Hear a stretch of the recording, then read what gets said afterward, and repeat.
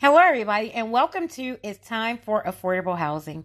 I'm your favorite host, LaShondra Graves, and I'm the apartment lady, founder of Apartment Housing Rentals Foundation. Apartment Housing Rentals Foundation is a 501c3 organization, and we specialize in eviction prevention, second chance rental, and affordable home buying. Okay, you guys already know that. But what I want to talk about today is inflation, okay? Inflation, oh my gosh. Inflation. And the reason why I want to talk about that is because everything that's going on. I mean, 2020, people want to forget that 2020 even happened, right? But it's hard to forget something that happened when the results of 2020 continues to seep into 2021, right? So, before I get started, I'm just going to do a prayer. Dear Heavenly Father, I come to you right now with praise and thanksgiving, saying thank you for your grace and your mercy, love, understanding, and wisdom in the name of Jesus. Now, Father, before I come before your throne, I ask you to forgive my sins and the sins of the souls that's under the sound of my voice, even until this very second. Now, Father, you said if I put my plans before you, you will establish them. Here are my plans, okay? I plan to give out accurate information. I plan to give it to hearts that are open to receive the seeds that I'm planting, and I plan for them to understand it. This is my prayer. In Jesus' name I pray. Amen. Okay, you guys, let's talk about inflation. So you already know, every time a term or something come on my mind, I do a whole bunch of research. So I'm researching. And I found out that, people are talking about the 2021 inflation. And it made sense to me. So as I'm in these meetings with these different organizations and I'm presenting to these different boards and legislators and things like that, I can't help but bring up the word inflation when I try to explain the problem that we're facing in the rental industry. And so I'm like, wow, I keep talking about inflations, and I'm explaining it because it really makes sense. Because what I see going on right now is money is being put into the economy, and it's being put into the economy because they want to spur the growth of the economy. I mean, the job rate, the unemployment rate went up to 6%. And I read something that said it was 1.6% a year ago, and now it's 6%. So with that loss of income and all of those businesses, small to medium-sized businesses shutting down because of these stay-at-home orders, of course, the government would try to put money into the economy to spur, the spending and things like that, right? Because it was really tight in 2020, right? Really, really tight. However, during this recent act, the American Rescue Plan, everybody got $1,400, and if you had a dependent, you got an extra $1,400 for each dependent. Then they did all of these child tax credits for the refunds, so you can get all those different tax credits for your dependents with your income tax refund. Then they extended the pandemic unemployment assistance, so that's been extended. So this is money that's going out, right? This is money that the Federal Reserve is really spending, okay? And then they put another 27 or $30 billion into the rental assistance fund. And the last $25 billion that was put into the rental assistance fund was in December. And in December, people got the stimulus payment, $600 stimulus payment. They got another payment for their dependents, and the unemployment insurance was extended. And then on top of that, the other money that's going out is the paycheck protection loans and the EIDLs. And so a lot of money is going out. But right now in March, a lot came out at one time, right? So there's a whole bunch of money getting circulated into the economy at one time. And businesses, the creation of small businesses and so forth really grew. I really need to get those numbers. I want to see how much it grew, but and so with that creation of the small businesses that grew during 2020, the Paycheck Protection Loan is being, utilized, right? And so there's a lot of money, guys, there's a lot of money going into the economy. And I'm like, what is that going to do? Wow, what is that going to do? Well, having all that money go into the economy is only going to cause an inflation because they got to get it back. You guys, not only do they have to get it back, but they have to protect the price of the dollar. I mean, the more money gets into circulation, you guys, the lower the price of the dollar is. And in order to bring that dollar amount up, or the price of that the value of that dollar up, you have to raise the prices of the products. So I'm just going to read some blurbs from some articles that I got about inflation. And the first thing I want to do is I want to explain to you what inflation is, because if you're not following the economy that way, you breathe, inflation. Okay, inflation. That's not a common word for the everyday person or whatever. So let me explain to you what it is, because I want you to keep up with what I'm talking about.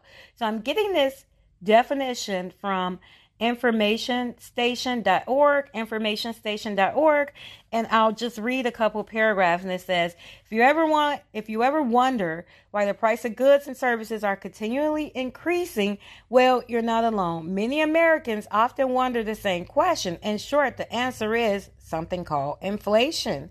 Inflation is defined as the rate at which the cost of goods or services increase. Although prices can fluctuate for a number of reasons, inflation is generally a result of an increase in the supply of money, commonly due to the actions taken by the Federal Reserve. In short, as more money becomes available, the purchasing power of a single dollar drops. As the value of currencies decrease, the price of goods and services seemingly increase.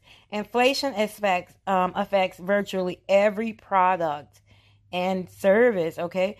For example, in 1970, a cup of coffee was 25 cents. Wow, 25 cents, right? Since then, the price has increased to an average of $1.59. Another example is the increase cost in haircuts. For men, a haircut 50 or 60 years ago will only cost a few dollars. Now the average haircut for a man is about $28. Wow, I didn't even know that, right? I know hairstyles go up, or, for women, you get your hair washed and blow dried or whatever. Yeah. Anyway, inflation may make you spin your head while shopping, but a small amount of inflation is healthy and could be a good thing. For example, it can push wages up or make a mortgage or a car payment more affordable, this, that, and other. Okay, so that's inflation, you guys. Inflation. When money gets put into the economy, becomes available in circulation, then the purchasing power of the single dollar drops. As the value of the currency decreases, the price of goods and services increase, you guys. And so from March to April to now, a lot of money went out really, really fast. So if you think about it, if that money went out fast into circulation fast, where there was a deficit of money in circulation in the year 2020, and then all of a sudden, bam, 1 month, you have billions and billions of dollars going out. What do you think? Oh my gosh. Okay, so what's the effect of that? And that's what I want to know, because I'm always thinking about, the rental industry. What's going to happen to the rental industry with this inflation situation? Okay, so what I did was I found an article in Forbes, and the title of that article is, let's see. The title of that article is the three predictions for the rental and housing market in 2021. So you're like, okay, so what does that have to do with inflation? You'll see in a minute, right? So, what they okay, here's the information they have. I'm only reading about a paragraph. This is a story from Forbes. And so as of November, data aggregated from over 600,000 rentals in the United States shows nearly a 30% drop in rent payments received compared to the same period in March before the pandemic hit. While the federal and the state legislators put in place a result of the pandemic while the federal and state legislation put into place as a result of the pandemic, we're talking about the eviction moratoriums, has been critical to protecting tenants struggling with widespread layoffs and income loss. Unfortunately, side effects is that these regulations are inhibiting the natural course of the move in and move out and eviction cycle. Okay, so what they're saying is the housing market, the renters, there are no available. Well, okay, let me put this right. The amount of available rentals, yeah, is pretty much almost zero. Okay, there's not available renters, and because the tenants that were not paying would have been pretty much evicted already, and there would have been a turnover. But since the federal and state moratoriums kept the tenants in the apartments and the rental units for a year, then that means there are no turnover. So not only is there no rent, there's also no turnovers. Okay, so what will happen, right? So this writer of this article from Forbes is saying, my experience as a landlord, a real estate investor, and a founder of a company focused on property management leads me to believe that we're dealing with an unnatural inflation of housing needs that the nation has never experienced before, which could cause another housing crisis similar to the housing crash, the 2008 housing crash. Now, the results of the 2008 housing crash are these market rent prices. The market rent prices have risen up to 93% and since 2008 in some states like Texas, right? And so, I mean, just to name a state, or California, it's risen in 10 years. So think about what's going to happen to the market rates in just 1 year. Now, that crash that happened in 2008, that was a result of oh my gosh, all of these different the mortgage. Oh gosh, I don't want to do the blame game, okay? That's why I'm like, la la la. I mean, I got kind of tongue, but that was a result of, oh gosh, high interest rates. People were getting mortgages at unbelievable interest rates and so forth, and then they couldn't pay their mortgages, and there was another inflation in that housing market. Okay, so that is an example of an inflation. And so what happened when it just burst, that market burst, then people end up losing their homes. Okay, that was in 2008, right? So this eviction moratorium, right? Okay, so I'm going to go down a little bit. As a matter of fact, what I'm going to do is I'm going to take my break, and then I will get to the part of the article that I really want to read. And then another part that I really want to read is from the Department of Labor. All right. See you guys soon.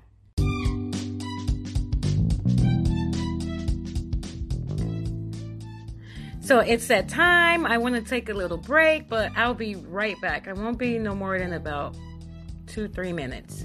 Thank you.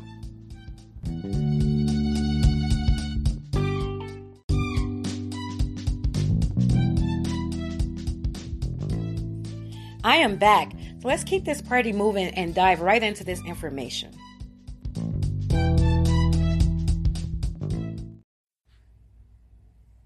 Okay, so I'm just going to keep moving. I did get that part of the article that I really wanted to focus on. And of course, my computer just, yeah.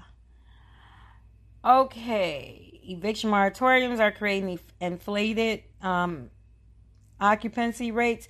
So state imposed, the article goes on to say from Forbes, state imposed eviction moratoriums have allowed tenants to stay in their rentals for nearly a year now, whether they are paying or not, whatever. This is helpful for renters struggling with income loss, but definitely a disruption in the natural eviction cycle. Okay, so units that would have been historically become available if a tenant could no longer afford to rent are now remaining occupied, having a cascading effect that lowers the vacancy rates dramatically. Even the most qualified renters are struggling to find vacant rentals. So that's why in Apartment Housing Rentals Foundation, we're like trying to get our tenants or our members to work out, get into a payment arrangement, get into the eviction prevention program, because these second chance rentals, they're almost obsolete. Okay, they're almost obsolete. And although Apartment Housing Rentals Foundation is continuing to find second chance rentals, if you're in your apartment and you're already in your apartment and we can save your apartment, we want to try to save that apartment, because you moving, that's becoming almost impossible. And not only is that becoming almost impossible, but then if you get an eviction on your name and you gotta move, are you kidding me? No. You're putting yourself in a situation where you remain homeless or staying with other people for 2 to 5 years. And why would you want to take that chance? Okay, that's not what this is about right now. I'm going to get to that, but okay. So they're saying when the eviction moratoriums are lifted and the landlords begin to pursue evictions for non-payment of rent, it's not likely that we will see it is not unlikely that we will see a housing market crash. Tenants who have not been able to pay rent will be tens of thousands of dollars in debt to their landlords, who themselves may find themselves forced to defer to default on their own mortgage payments. The rental market could be flooded with vacancies as supply of re-renters. Okay. Sorry, you guys. The rental market can be flooded with vacancies as supply re-enters the market. However, the supply has to re-enter the market. It's not they don't have vacancies, or the vacancies are scarce because the tenants are still in their apartments, right? And so they don't have a turnover. So looking ahead, they're saying, during the 2008 housing crisis, we saw homes lose 30% of their value, and it's nearly impossible to say that this will happen when the COVID-19 dust settles, as the world has never faced a challenge like this before. Throughout 2020, our nation has struggled to find a place between keeping Americans safe and healthy and keeping the economy safe and healthy. In the end of the day, in order for the housing market to return to normal, the natural cycle of turnovers need to return. Wow.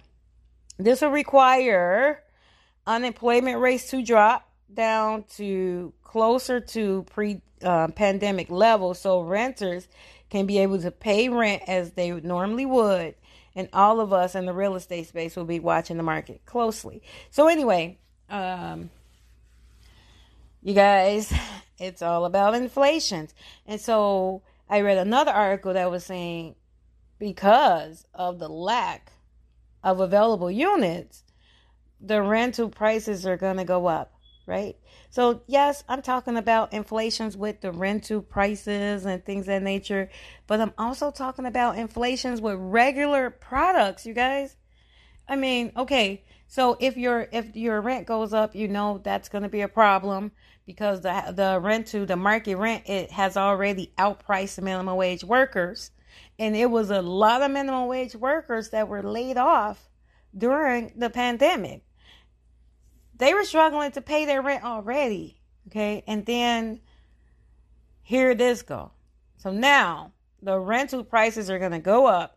And so I talked to you about, in the beginning, I talked to you about the 2008 housing market crash caused the rental prices to go up. And in 10 years, the rental prices rose as steep as 93%. But we have 10 years worth of damage happen in 1 year. 1 year. So it's almost going to look like, if you're looking at a graph, it's going to look like the graph is going to take a steep increase. Like if the graph starts, if the lines start at the bottom, it's just going to go straight up. It's going to almost look like straight up from 1 to 100, straight up, right?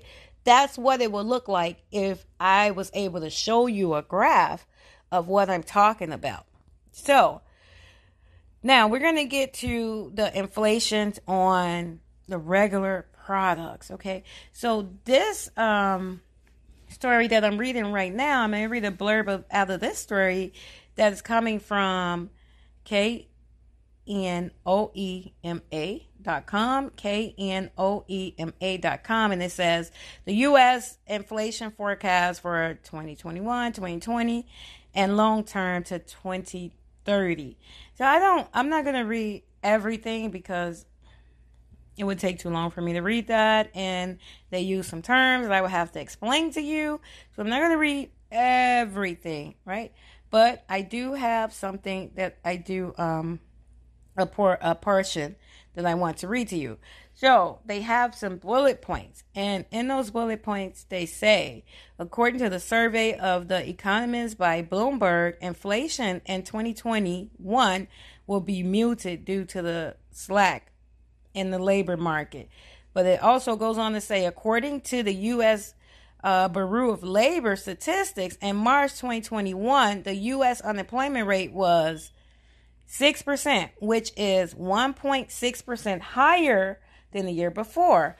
A 1-year inflation expectations increased to 3% in December, and the New York Fed's survey of consumer expectations.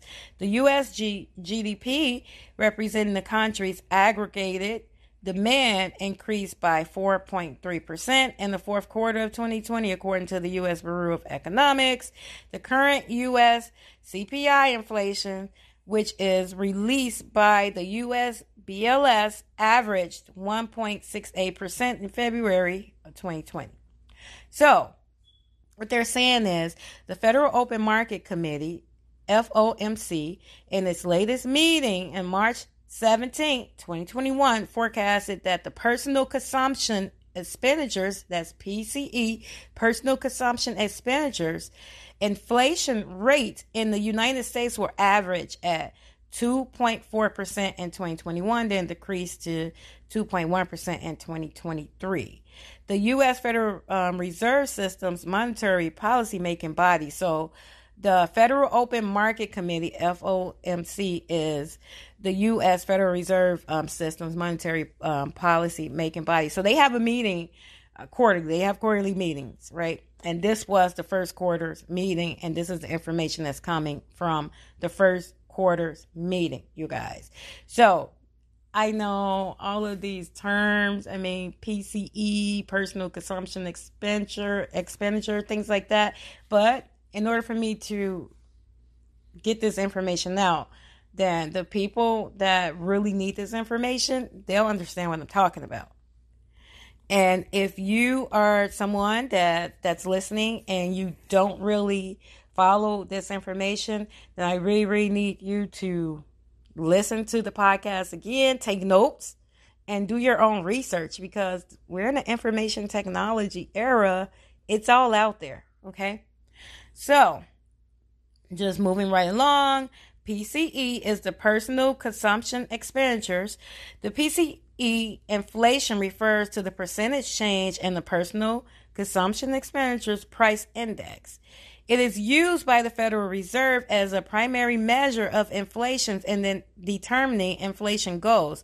Other agencies such as the International Monetary Fund, United Nations Department of Economic and Social Affairs, Organization for Economic and Cooperation and Development, the European Commission, the U.S. Department of Agriculture gives inflation forecasts in the terms of the Consumer Price Index. So that's the MPI, that's the CPI, Consumer Price Index.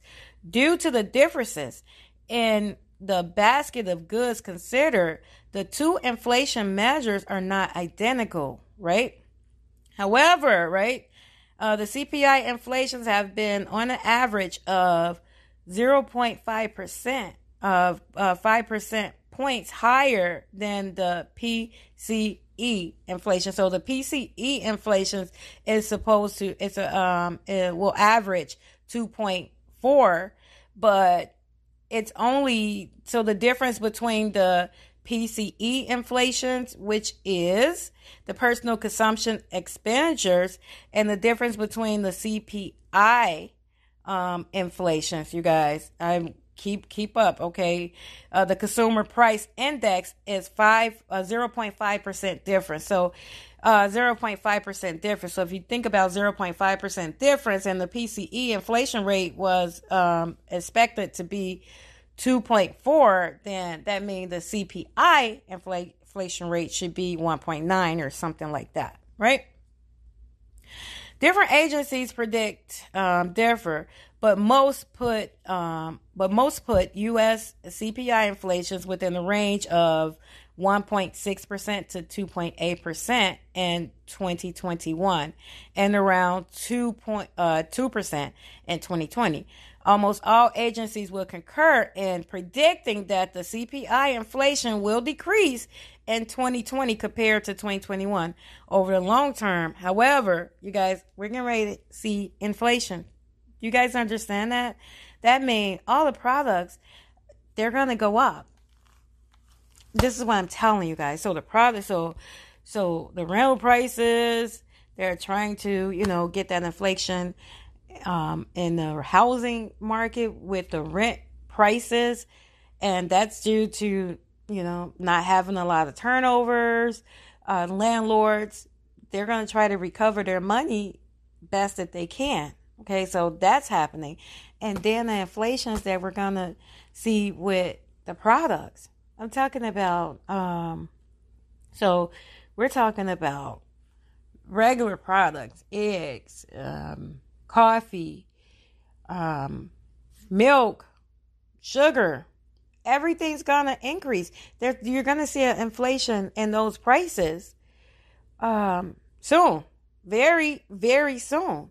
They have to, because they put a lot of money into the economy in 1 month, when you go from not having that money in 2020 to putting it all, the lump sum of it, into the economy in 1 month. And so having all of those dollars circulating like that, it's just going to cost so much more money for people to get everything that they need. Go grocery shopping. I read how a men's haircut today is $28, and it used to be a couple dollars 50, 60 years ago. So, you guys, I can't say enough. I'm out. This is it. This is my show for today. But I want to end on this note. You guys have to get into Apartment Housing Rentals Foundation Eviction Prevention Program. And the reason why I'm saying this is because I don't want you to get evicted, okay? People owe arrears of tens of thousands of dollars. in 1 year, I mean, if your rent was $2,500 a month, which is a median rent for Texas, Arizona, California, then, and that's just for a 2 bedroom. We're not talking about New York. And so those people, those families, they owe about $30,000 in 1 year. And if your rent was $1,000 a month, then you owe $12,000. Now, of course, they put all that money into the economy, and that's not nearly enough for you to pay all of your arrears, but they do have rental assistance. And don't get me wrong, each state was only able to get about $800 million in rental assistance, but they have lotteries. They're doing lotteries, and those lotteries, most of those lotteries look like this. They're giving people $5,000 in arrears, right? Because they can only give so many people $5,000, right? In arrears. And so they're giving, out $5,000 in arrears. But I told you guys not last week, because we had a guest last week. It was awesome. I told you guys 2 episodes ago that, I was reading all these stories, and man, there were stories of people getting the $5,000 rental assistance, and the landlord was still evicting them, because even if you get that $5,000 rental assistance and you owe $7,000, the landlord could still evict you for $2,000. Okay, so get into Apartment Housing Rentals Foundation Eviction Prevention Program. Go to www.theapartmentlady.org, www.theapartmentlady.org. Get into our rental assistance, get into our eviction prevention program. And all you have to do is scroll up and click anywhere where it says become a member. You become a member, and we'll get you into the eviction prevention program. Our eviction prevention program is state of the art. We can handle over 10 million cases at one time due to this new software that we have. So we're so excited about that. But what's going to happen when you get into that eviction prevention program is we're going to get you into a payment arrangement with your landlord. Okay. Now, Apartment Housing Rentals Foundation is known for second chance rentals. And I did just say that due to this upcoming inflation on rental prices, and due to a low number of turnovers, units are pretty much scarce. I mean, and landlords, they're not trying to rent right now because of these federal eviction moratoriums. I mean, they have tenants that's not paying rent. The tenants are being protected for not paying rent, and they're gun shy on renting the units. They rather sit on the units than to rent it, because I mean, the landlords, they actually get a tax credit for empty units. So, I mean, their units are worth more right now empty than it is having someone sitting there and not pay rent. So, I'm trying to push Apartment Housing Rentals Foundation members into staying in your unit if you can, because getting into another unit, that's kind of slim right now. It's slim pickings right now, you guys. So go to www.theapartmentlady.org, www.theapartmentlady.org, and get into the eviction prevention program. I will see you guys. I will talk to you guys. How about that? I'll talk to you guys next week. And it's time for affordable housing. This is your host, LaShondra Graves.